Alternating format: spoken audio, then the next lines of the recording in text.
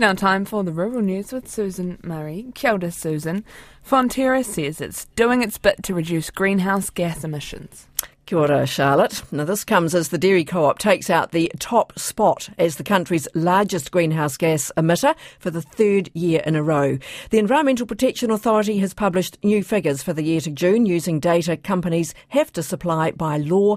Monique Steele reports. Fonterra released 12.8 million tonnes of emissions for the year to June, which was down slightly from 13.1 million tonnes the year before. Director of Sustainability Charlotte Rutherford says the company is shifting to cleaner energy sources at its manufacturing plants. Over the past 5 years, decarbonisation projects have taken place at 5 different sites, and by the end of the milk season, Fonterra will have 6 sites in total, still running on coal. Ms Rutherford says Fonterra will announce its Scope 3 emissions targets for its farmer suppliers and publish its climate roadmap before the end of the calendar year. Other primary producers which made the top 10 list of climate polluters were Silver Fern Farms, Alliance, AFCO and Open Country Dairy. This week we've been speaking to spokespeople from the top 5 political parties, polling over 5% on what they plan to do for farming and what they'd do if they were the next Minister of Agriculture. And for our final spot we have Te Anō Tuiono from the Green Party. He says it is possible to have a thriving and sustainable farming sector that tackles the climate crisis, helps rural communities flourish and cleans up the country's lakes and rivers. Te Anō Tuiono says the party would support farmers' transition to a more holistic farming practice. The issue here with the cost in terms of making sure that we mitigate for our climate emissions is that this is the cheapest time to actually take climate action.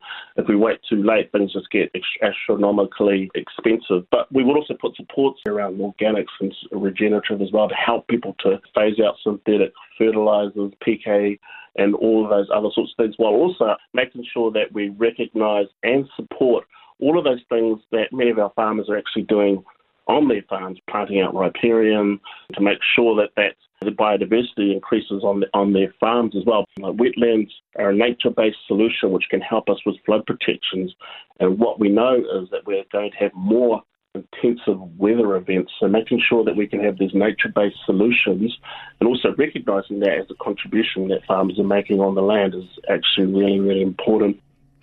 Te Anō Tuiono says it would secure social supports to benefit farm and orchard workers, like its income guarantee, better mental health services and reduce rural poverty.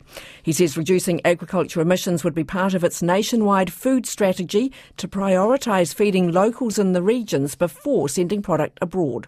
And the sooner that we do it, the better, because the countries that are going to have that edge in the market are those ones that are going to move towards low emissions products, high value products, people that are diversifying what they're producing. So plant-based industry is so important here in this space as well, and looking to find ways to support all of that.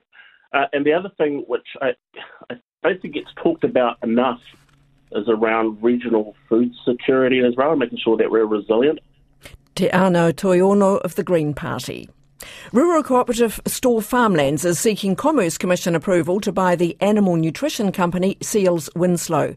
Farmlands Chief Executive Tania Holton says the deal would mean critical animal feed assets stay in New Zealand cooperative ownership. It will be 3 or 4 months before a decision is made. Now for our weekly update from the sale yards with Suze Bremner from Agri HQ, and store cattle sales are heaving. They certainly are. The store cattle just keep on coming out, and we had another big week of sales under our belt. So it really started last Friday though, where Lawnville and Culverden had spring cattle sales. So Culverden was actually a combined sale with Cheviot, and 1,200 mainly traditional cattle were there. The yearling steers sold right up to expectations to mainly local buyers, but however, the heifers were bought on a weight basis, and any that were too longer term, they proved a bit harder to shift. So most of the yearling steers sold for $870 to $1,210, and the heifers were $640 to $1,000. So in contrast, the Lawnville sale was mainly dairy beef yearlings, and most of the steers sold for $605 to $1,170, and the heifers were $500 to $800. And of course, there were also big sales in the North Island at Paeroa, Wellsford, and Taranaki this week. And what's happening in the weaner front for dairy beef?